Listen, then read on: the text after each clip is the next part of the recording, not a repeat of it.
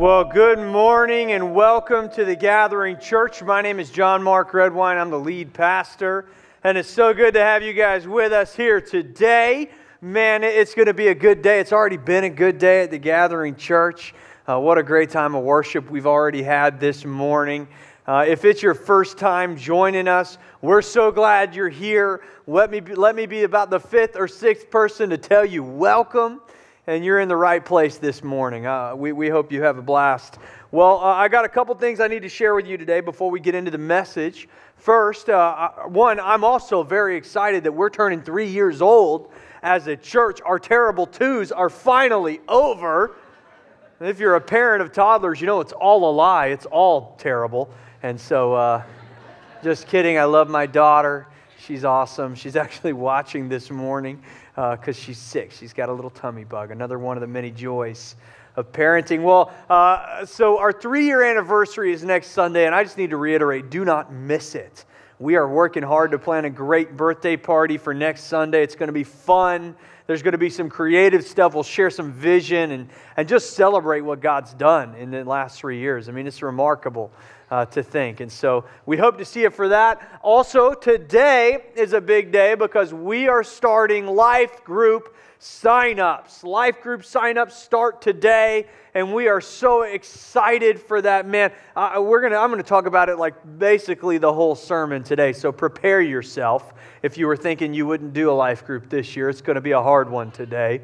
But man, I'm telling you, I just feel like if you're not in a life group at the Gathering Church, you're missing out on the best thing we have to offer. Get in community, make some friends, build some lifelong relationships, and join a life group. You can do that today at the website right here. Go to gatherasheville.org and click Join a Life Group. It's that easy. Listen, if you've been on the fence still about leading a life group, it's not too late. Just because we've started sign-ups, let me encourage you. Let me push you off the fence. We would love to have you lead a group if you've got some experience in it or you've never done it before. If you've got a really clean house all the time, or if there is a pile of laundry on your kitchen table right now, you're still perfect for leading a life group. You can lead it any way you want because honestly, we're about putting people together and building community around Jesus. I don't care if it's a tennis life group or if you're studying the entire book of Revelation. We'd love to have you lead. We're having our life group training event this week, so today would be a great time to sign up if you haven't yet. And then the last thing that I want to share with you is that 21 Days of Prayer is entering its last week. 21 days of prayer and fasting. Those of you who've been fasting with me, the end is in sight. You can do it. You're doing great. I know you're learning a lot through this process, that God is stretching you, that you're learning to say no to some physical things so you can say yes to some spiritual things. And we're turning the corner. One more week to go. Lean into it. Really trust God and dig into the prayer times. It's going to be an incredible week for us. This has already been an amazing season of prayer. We've already heard so many stories of breakthrough and healing and just all of it. And so I hope you'll join us next Saturday at 9 a.m. at Seacoast for our final prayer service. We had one yesterday. It was powerful. I mean, God just moves. When we are as the body of Christ together in prayer in one space, the Holy Spirit is there. You can feel Him. He's moving. It's powerful. Don't miss the last one next Saturday. Okay, well, today we are wrapping up this series called Uphill Habits. And next week we'll do Vision Sunday, and then after that we're starting a brand new series called How to Be Social Without Media. How to be social without media. All about how we build relationships and what it looks like in our culture today to have the kind of relationships we were made to have. So I'm excited about that, but today we're wrapping up this series on habit. Now, we all start off the year with some pretty big aspirations for what's going to happen in the new year. We make resolutions. We resolve to change things. We're looking forward to seeing something different at the end of the year, but what happens a lot of time is between January and December, we end up with the same thing we've always gotten. And the reason for that is we have the same habits we've always had. We have uphill hopes and downhill habits. We are working for the outcome we're currently getting. And so it's time this year to shift our habits, to do something different, to do something new, and to begin to develop in us some habits that are going to bring us to a brand new place at the end of 2019, somewhere better than we've ever dreamed of, and step into the purpose and the life that God has called us to. And so in week number 1, we talked about the principle of priority and habit number 1, which was to focus on what I do first. We talked about how important it is to be careful about what we do first. Habit number 2 was control my thoughts. Your thought life directs every action that you take, every place that you go. And so we want to learn this year to control our thoughts. Habit number 3 last week was align my life with my purpose. It's my favorite one. My story of coming into a relationship with Jesus is centered around this idea of purpose in life, and so it connects with me. If you've missed any of these and you're just going to go back and watch one, if you've missed all of them and you're just going to go back and watch one, watch last week's. Watch habit number 3. Let's learn together to align our life with our purpose. And then today, as we finish up, habit number 4 is to choose my relationships carefully. To choose my relationships carefully. This one's going to tie into our next series. I want to talk about relationships today. Show me your friends and I'll show you your future. I am who I am today because of the people who have been in my life. If you don't believe me, go to counseling. The first thing your counselor is going to ask you about is the formative relationships in your life. We are a result of the relationships that we've had. Proverbs 27:19 says, "A mirror reflects a man's face, but what he is really like is shown by the kind of friends he chooses." Who we choose to spend our life with, to give our time to, says a lot about us. I believe the most important decisions that you're going to make in your life are decisions about relationships. Our relationships matter. Family, friends, romantic relationships, mentors, all of our primary relationships, they influence and shape us in a major way. So we've got to choose them carefully, because when we choose our friends, we choose our future. Here's 4 verbs. I want to give us 4 verbs this morning for how we can choose our relationships carefully in this new year. Number 1 is nurture. Nurture. Nurture important relationships. We've got to learn to spend time and put work into the relationships in our lives. Relationships require work. We are only in healthy relationships when we are in healthy relationships on purpose. We've got to work at it, maintain it, and nurture it. Your friendships will never go beyond the surface if you don't nurture them. If you've struggled in your life to have deep friendships, to have someone you consider a best friend, a friend that you really go through life with, we've got to learn to nurture it, to spend time on the relationship, to ask questions. I'm the worst at asking questions. Terrible at it. I'll go spend 8 hours of my day with a friend doing something, and I'll come home and my wife, Rael, she'll be like, "Well, how's their family doing?" And I'll say, I don't know.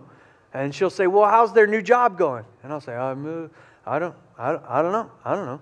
And she'll say, "Oh, how's the new house they moved into?" And I'll say, I don't know. And she'll say, "What'd you guys talk about?" And I'll say, I don't know. I've got a gift. I can spend time with people all day and never really talk about anything that matters unless I'm intentional about it. I got to learn how to ask questions, to learn how to take the conversation a little bit deeper. If I'm really going to build a relationship with somebody, I've got to be intentional. I've got to give it time and I've got to ask questions. Married people, your marriage needs to be nurtured constantly and consistently. Your relationship, your marriage, got to the condition that it is currently in based on how well you and or your spouse nurtured it. We get what we work for. I heard a phrase, that in relation to a friend of mine whose marriage was ending, and I asked, why did this happen? What What was the problem? What kind of led you to this place? And his answer was, well, the fire just went out. It was just the fire went out in our marriage. And I told him this, that I feel like when you say that your relationship is ending because the fire went out, is like blaming an actual fire dying on the fireplace. Whenever you see a romantic movie or something and somebody's all curled up underneath a blanket in front of a fire, that is a work of fiction. That's not how fireplaces work. They can't stay under that blanket for long. It won't be 10 minutes. They're going to have to get up and they're going to have to poke that fire a little bit. Work it. They're going to have to turn the logs over. You got to go outside, put your coat on, and get a couple more logs and come in and throw them on the fire. If you want a fire to actually burn well, if you want it to do what it's supposed to do, it requires constant work and attention. It's why most of us have gas fireplaces now. It was too much work. I got bad news. There's no gas fireplaces for your marriage. If you want it to thrive, if you want it to grow, if you want to have the marriage you dreamed about having, you're going to have to work at it. You're going to have to tend the fire. There was a season when we first started this church where I did not properly nurture my marriage. I've been thinking a lot about those early days as we get up to our third birthday. And it may look easy at this point, but it's still not. And it is very hard to start a church. It was a season of a lot of work, and I worked long hours and was constantly, if I was with my wife, my head was somewhere else because I was solving problems that didn't exist yet. And in that same season, we had our first child, and our world got flipped upside down. And Rael was struggling with severe postpartum depression in the months that followed. And as we got into that season where I was learning to lead a church for the first time and get it off the ground, Rael's struggling with this and doesn't know how to talk about it or how to heal from it or what to do next. And we're trying to figure out how to be parents. Neither of us were nurturing our marriage very well. And we paid a price for it. We got to a place where we couldn't have a conversation without tension, where we just didn't enjoy time that we were spending together. I mean, it was the only time in my whole marriage that I can look back and just say we were not happy. It was not good. And it happened because nobody was nurturing the relationship. We had to do some hard things in the months that followed. Once we came to that realization, we went to counseling. For months we were in counseling. Listen, don't let anybody ever tell you that marriage counseling is a last resort. It should be your first line of defense. If you've gotten your relationship to a place where it's not been nurtured and it's hurting and you don't know how to fix it yourself, don't keep trying to fix it yourself. Invite somebody else into the process. It's not shameful or embarrassing to go to counseling. It's a sign of strength, I believe. So we leaned into counseling, and in that season, we had to learn all kinds of new rhythms for our marriage. We had to learn how to nurture it better. We had to learn how to communicate with one another, which was something we'd never been very good at. I had to learn how to speak her language. She had to learn how to speak my language. Sometimes I feel like getting married is like moving into the house with somebody who doesn't speak the same language as you. I speak English. She speaks Russian, right? They don't even use the same letters. We got to try to figure this out. And once we get that healthy rhythm together, then you still have to constantly nurture and maintain. This is how relationships work. Relationships require work, but it is worth it. We've got to nurture the relationship. We've got to lean in. The other way, if you're in need of nurturing or help getting back on track with your marriage, is to go find somebody who has what you want and invite them into your life. Build relationships. Build relationships. Gone are the days where that was a normal thing for us to do. Now, what happens, I think, culturally, is we begin to resent people that have the marriage that we wish we had. Or we resent the people that have the life that we wish that we had. Listen, those people are not your adversaries. They can be your greatest allies. Invite them in and ask them to pour into you. That was what Rael and I did, and it made all the difference. We've got to lean in and nurture the relationship. 1 Peter 4:8 says, above all, love each other deeply, because love covers a multitude of sins. In other words, we need to learn to love each other well, because we are not always going to get it right. But if we can love and nurture the relationship well enough, it's going to be covered when we don't. Which brings me to the next verb. Sometimes we need to restore broken relationships. Restore broken relationships. Okay, there's a disclaimer here. Because I know not every relationship can be restored. Sometimes it's out of your control. Sometimes you've tried before and they're not listening. They don't want to restore the relationship. I understand that. Or sometimes it's not safe to restore a broken relationship. I understand that. So let's just talk about the things that we can control today. Let's talk about the ones that we can still fight for. Because our response when people hurt us is usually to try and hurt them back. Or to clap back with some statement as harmful as theirs was to us, or even just to cut them out of our lives, because that's what's easier. Romans chapter 12, 17 and 18 says, "Do not repay anyone evil for evil. Be careful to do what is right in the eyes of everyone. And if it is possible, as far as it depends on you, live at peace with everyone." Let's focus on the ones that depend on us. As far as it depends on you. You can't make other people choose to restore the relationship, but as far as it depends on you, offer peace in your relationships, because love covers a multitude of sins.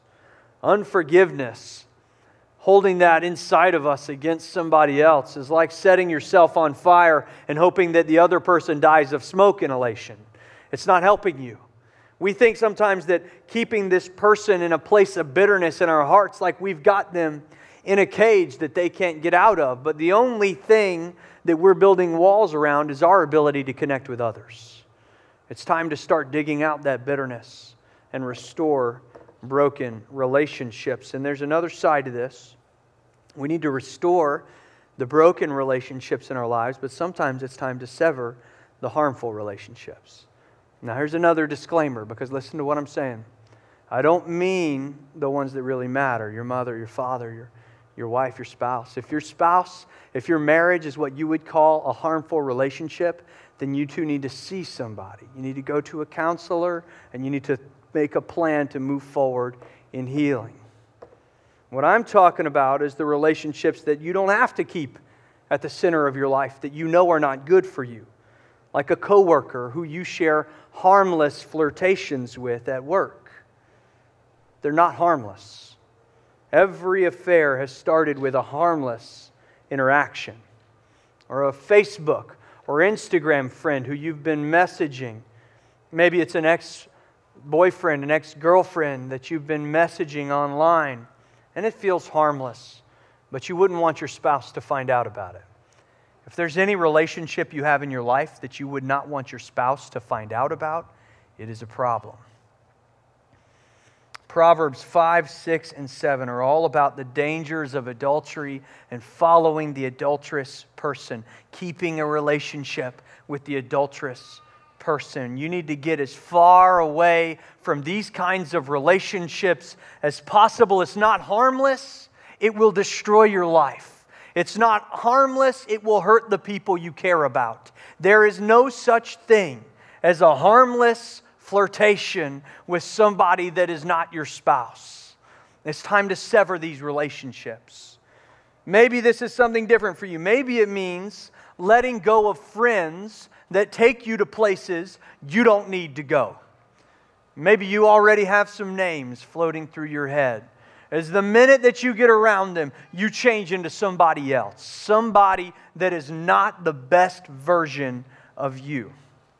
Maybe it's time to shift the influences in your life and to build some good influences and let go of some of the bad influences. Some of our relationships are worth fighting for, and some are worth letting go. 1 Corinthians 15:33 says, "Do not be misled. Bad company corrupts good character." You get the wrong influences in your life, and it does not matter how good your character is. It can be corrupted. Some of our friendships we need to let go. Now, I'm not saying that as followers of Jesus, we shouldn't have anyone in our lives who are not followers of Jesus. I think you should. If you don't have any friends who aren't Christians, you need to go make some and invest in those relationships. But you need to make sure that you are the one influencing them for good, not the other way around. We need to understand who has influence over us and who we're able to have influence over, and choose our relationships wisely. Last note on this one. If you're currently in a dating relationship and you are trying to put your life forward and follow Jesus, if you're trying to step into the purpose He created you with, if you're trying to put Him first in your life, and you're dating somebody who is not a follower of Jesus, not interested, not going there, it doesn't matter if they're a good person. It doesn't matter that you can see their heart and you know it's good.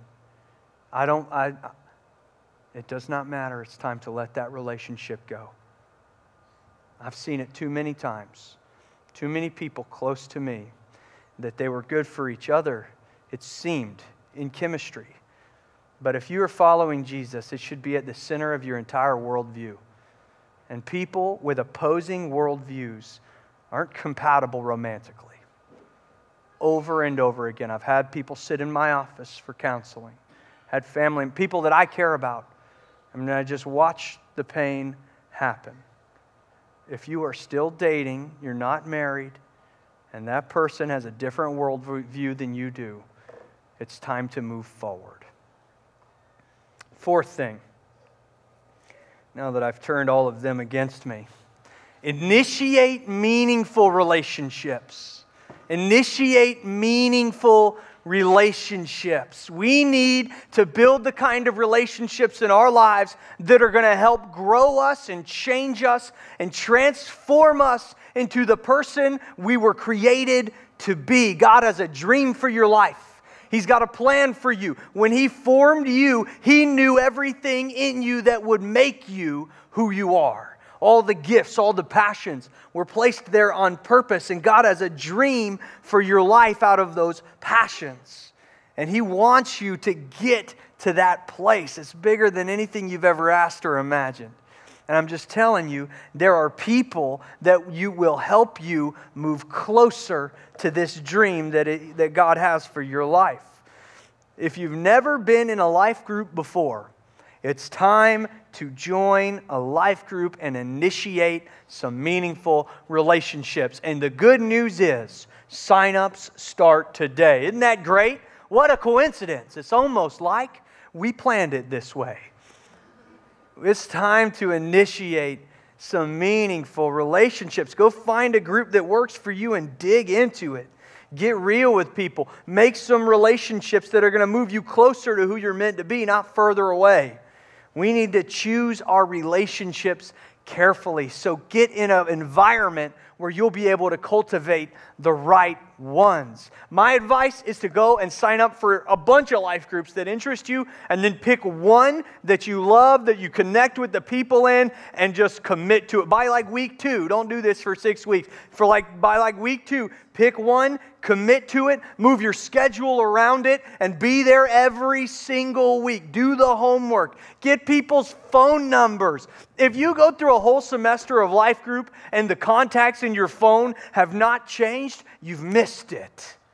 This is an environment for us to cultivate relationships in. What we've tried to do at the Gathering Church is create environments to make these things possible that we want us to walk down, this path that we want to walk down, to know God, find freedom, discover purpose, and make a difference. Each one of those things, we've worked hard to create an environment where you can cultivate it. But we can't do it for you. You're going to have to do the work. Get in a life group and start to build the right kind of relationships. Let's make a habit out of choosing the right relationships in 2019. Here's how we master it. Here's how we master this habit. Number 1, develop my relationship with my church. You need a church that is my church. That is my church that you belong in, that you are a part of, that you've got some skin in the game with. It's time to stop spectating, to stop watching, and to get involved. There are at least 30 verses in the New Testament alone attached to promises that you cannot do if you are not a member, a part of the local church. You were not made to follow Jesus alone. Ephesians 2:19 says, "Now that you're no longer strangers to God and foreigners to heaven, but you are members of God's very own family, citizens of God's country, and you belong in God's household with every other Christian." This is a family that we get to be a part of, and it is meant to be unlike anything else you've ever experienced. So be a member of it. A real member, not just an attender. We don't have traditional church membership at the Gathering Church. We've tried to make everything as uncomplicated as we can here. We don't want it to be like a country club where you've got to jump through a bunch of hoops in order to join. You can join right now. All you have to do is just decide, I'm going to be a member of this place. And if this isn't a good fit for you, just send me an email. I've got several friends in this city I'd love to connect you with. I just want you to have a church that is my church. A local church, a place where you can really belong and be a part of, a family, a body. Paul calls it a body in 1 Corinthians chapter 12, verses 12 through 20. I love this passage. He says, there it is, verse 12. "Just as a body, though one, has many parts, but all its many parts form one body, so it is with Christ.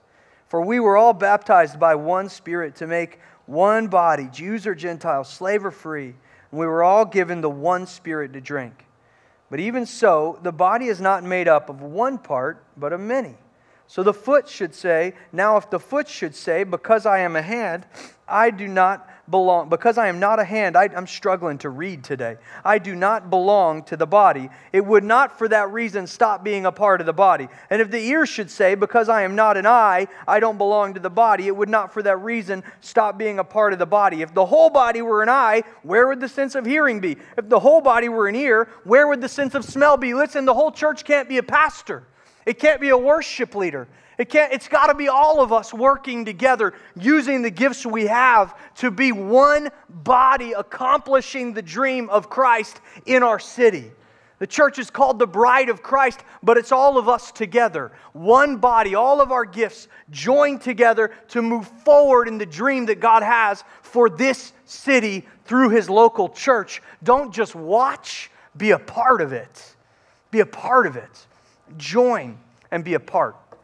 We're a body, and we need each other. You've got gifts that we need.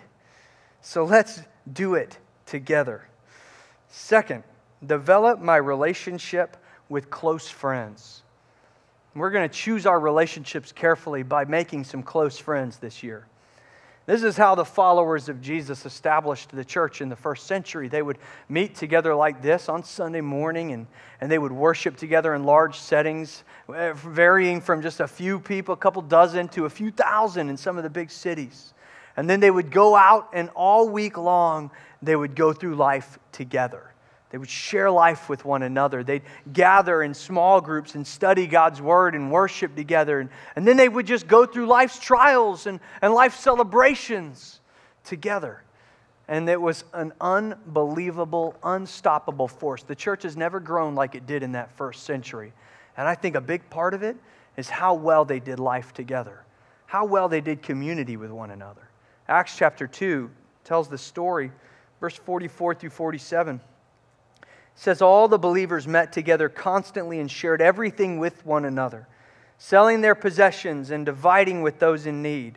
They worshiped together regularly at the temple each day, met in small groups in homes for communion, and shared their meals with great joy and thankfulness, praising God. And the whole city was favorable to them, and every day God added to their numbers those who were being saved. They kept growing and growing and growing because of how well they were doing life together. Life change happens in real, life-giving community. And it's infectious because it's what we're made for. Everybody's out there trying to find their own community, trying to find deeper relationships. Loneliness is so pervasive in our culture today because this is something that we've forgotten how to do, and we've tried to make a facsimile of it outside of a relationship with Jesus inside the local church. Real community only exists in the local church, and you need this kind of community. You've got a desire for it inside of you. And so it's time to get in the church. I think if there's two things in this series that we can learn to do, it's to align our life with our purpose and with the community of Jesus. If we can just lean in on these two things, our whole year is going to be different. Here's the key to doing this well and building a relationship with close friends once we've made them. Be real. Be vulnerable. Take the mask off. We all need a friend, somebody that we can take the mask off with. And I mean all the way. Some of us have like 6 masks on, depending on how close we think we are. You've got one that's got a little bit of dirt on it, One's kind of a little bit ugly, shows a little bit of more of who you are. We tell them a little bit, one story about a crazy thing we did when we were 19, right? Or maybe we let them in a little of the way. We give them a small version of what we struggle with instead of the whole picture. I mean, it's time to really show them you're ugly. To just take the mask off all the way and let somebody see who you really are. We need a friend like that. I've got people in my life that I can take the whole mask off with, and I need them.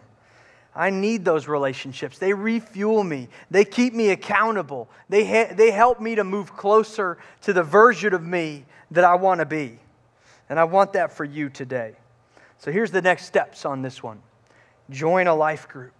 Then take it deeper. Dig in and take the mask off and let somebody really get to know you. Ask them questions. Give it time and develop relationships with good friends. The third thing is we need to develop my relationship with a team. Develop my relationship with a team. We need to get on a team. We're a part of the body, and that doesn't just mean that we need to make sure that we're all together in worship. It means we need to use our gifts together with a team. You need a team. Some of the closest relationships that people have at the Gathering Church, they built on the dream team. The higher the commitment, the greater the relationships. Our kids' team love each other. They have so much fun back there. I actually, this morning, one of my friends, Mackie, she was sick and couldn't go serving kids. And I came walking over there, and she was standing at the huddle after being told, "You're sick, you can't serve in kids." Does it make you feel good, parents, to let you know that we don't let sick people hold your children? And I'm sorry, Mackie, I'm calling you out like this. I should have asked her. But she's standing over there looking like a sad puppy. And I was like, "Mackie, why are you so sad?" And she was like, "I was just told I can't go serve because I'm sick." You know why she was bummed out? Because she wanted to be with her team, her people, the people that she wants to serve beside and work with. Emily Williams is one of our kids' workers, and she's incredible and has poured so much into that ministry, and she's about to have a baby. And just this week, all of her team members showed up at her house with a mountain of diapers. Look at this. They couldn't get in their home, bless their hearts. Let's hope there was another entrance. That one's unusable. You need a team to come around you, to get beside you in these seasons. It's what you need. I love coming into this church, into this building on Sunday mornings and seeing my team. I remember when I first started serving at a church. I had served actually at a church a lot, but when I was 25 years old was when I really went all in. It's a church called Echo Church out in San Jose, California. And I didn't really know where to be, and so I started out on the greeting team because I was like, I could tell people hi. But it got to a place where I remember I was getting in trouble with my greeting team leader because I was having so much fun with my greeting team members. We all actually started to come early to serve because we wanted to have time to goof off before we actually went in to go be a part of the team. We would stay late because we wanted to have time to goof off. And those guys that I was serving with on that team are still some of my best friends. I ended up serving in students and eventually leading that student ministry at Echo Church. And man, some of the team members, that I served with in those days are still some of my very best friends in the world. Brian is going to come up here and lead us in worship in our last song today, and he's up here playing guitar all the time. I met him on my team, serving students in California. We became such close friends that he and his family moved out from California to help us start this church 3 years ago. His wife, Sarah, is my wife's best friend. I mean, you just got to get on a team. You need to start to build a relationship with a team. This morning I walked in and just started to see my people. My team was here, and I just was so excited. I want to tell you that my favorite part about Sunday mornings is the preaching. Always has been. It's just not. It's the people. It's the people that I get to serve with, to be with, to hang around, that lift me up and just make me feel full on a Sunday morning. Getting around people, excited to serve in their purpose, to help other people experience Jesus. There's something special in it. Get on a team. Maybe you know what your purpose is, and you know what your gifting is, and you use it to serve people and honor God, but instead of doing it with a team, you've been doing it all by yourself. Ecclesiastes 4:8-9 tells a sad story. It says, there was a man all alone. He had neither son nor brother. There was no end to his toil. Yet his eyes were not content with his wealth. For whom am I toiling? He said. And why am I depriving myself of enjoyment? And this too is meaningless, a miserable business. Two are better than one, because they have a good return for their labor. Just everything's better with somebody else. If you don't see the same return. Alone, serving in your purpose, you can make a difference. You can. God wired you that way. But together and with a team, we can make an impact. Join the team. Next week is Growth Track Step 1. Growth Track is just our clear avenue to help you join the Dream Team. Make a plan next week to be here for 12:30 p.m. at Growth Track Step 1 and get on the team. Last thing is this. Develop my relationship with God.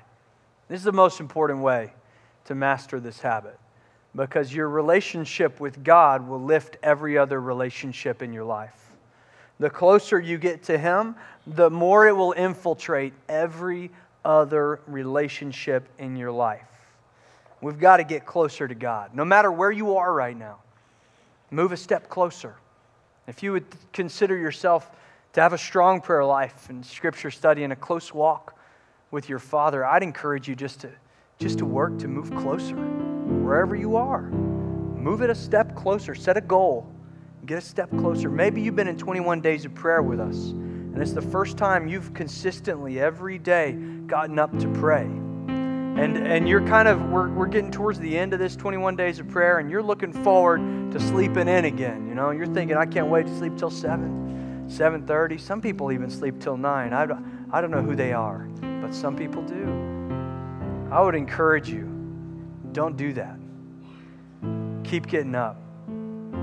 Keep waking up early, meeting God at the beginning of your day. Keep giving Him the first of your day. Keep moving closer. We make this prayer season 21 days for a couple reasons. One of them is because it takes 21 days to build a habit. The habit's built. Lean into it. Pray every day. Move closer and closer to Him. A relationship requires communication. It's the truth.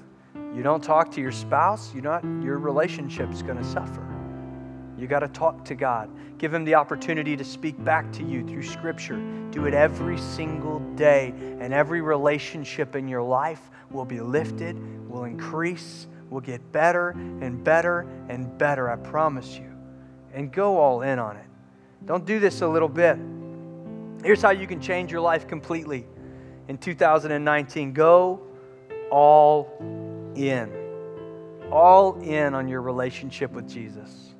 All in with His bride, the church. Give it 1 year and go all in. Do everything that we ask. Lean into it. Join the dream team. Go through Growth Track and commit to the team. Say yes when you get scheduled. Build relationships on the team. Go join a life group or lead a life group and commit to it. Be there every week. Do the homework. Get people's phone numbers. Start to connect with people. Get into this. Be a part of it. Be here every Sunday. And when you worship, come in and worship. Let yourself just lift your praise up to the King of Kings. Give all of yourself to Him just for a few short moments on Sunday. Listen, worship is just an expression of gratitude for everything that He is and everything that He's done. He loves our worship. Let Him have it on a Sunday morning, and then come and listen to the message and take notes and go out that week and exercise the application. Do whatever it is. Just lean into it for a year. Go all in and give it everything you've got. I promise you, nothing will ever be the same. I said that in first service. And afterwards, one of my friends came up to me and said, you know, I started coming here in April last year, right after Easter. And you preached that message, that go all in, give it 1 year. And it's not quite been a year yet. We're about 10 months in. And my life is completely different than it was in April of last year. I've done it. I've gone all in. She's on the dream team. She serves selflessly. She's committed to life group. She's built friendships that she'll take with her for the rest of her life. And Jesus is changing her from the inside out. And that can be your story. Lean into it. Don't do it a little bit. You can't try God. Maybe you've been in church all your life and you've never seen the outcomes that we talk about from the stage. Could be because you've allowed church to be a part of your life. You've allowed Jesus to be a part of your life, not the center of your life. That'd be like going to the orthodontist with crooked teeth and saying, I need braces, I got crooked teeth. But listen, I don't want you to glue them on, okay? I want you to just kind of stick them on there, use some bubble gum or something like that. That way I can take them off when I don't want them. You know what will happen a year later? You're still going to have crooked teeth and your gums will be all cut up. Church is the same way. We got to lean in. You got to commit to it. You got to give it everything you've got. Jesus said something similar to His disciples in Luke 9:57 through 62. It said, as they were going along the road, somebody said to Him, I will follow you wherever you go. And Jesus said to him, foxes have holes, and the birds of the air have nests, but the Son of Man has nowhere to lay His head. And He said to the other, follow me. But he said, Lord, permit me first to go and bury my father. But He said to him, allow the dead to bury their own dead. And as for you, go and proclaim everywhere the kingdom of God. And another also said, I will follow you, Lord, but first permit me to say goodbye to those at home. But Jesus said to him, no one, after putting his hand to the plow and looking back, is fit for the kingdom of God. You can't go in a little bit. You can't keep 1 foot in the world and 1 foot at the cross. You got to do this all the way. I want freedom for you in 2019. I want breakthrough for you in 2019. I want purpose for you in 2019. I want you to feel everything that you've always longed for. I want satisfaction in this life for you, joy for you, peace for you. But it's not going to happen if you just do it a little bit. You got to go all in. I was raised in the church and I grew up going to church and being a part of it. When I was young, I walked the aisle and said the sinner's prayer. But here's the thing. I remember thinking that I'm going to do this just in case. I'm going to keep this in my life just in case, but I still want to do what I want to do. I want to have the life that I want for myself, and I kept some for me. And over time, I became frustrated when I wasn't receiving the peace and the joy that they said on the stage I could have. And I left the church, and I was angry, and I blamed them. But later, I realized that the church wasn't the problem, I was the problem. And so I gave everything I had. I'll never forget the moment. I was in the Coast Guard underway, and I was in a room on the ship down in the center. It was leaky and wet. And I got down on my face and said, God, everything I've got from this moment forward is yours. I give it to you. I lay my life at your feet. All my dreams are yours. My passions are yours. My gifts are yours, God. Wherever you say go, I'll go. Whatever you say do, I'll do. Father, you get me all of me, not a little bit, every single part. And ever since that day, it has not always been easy.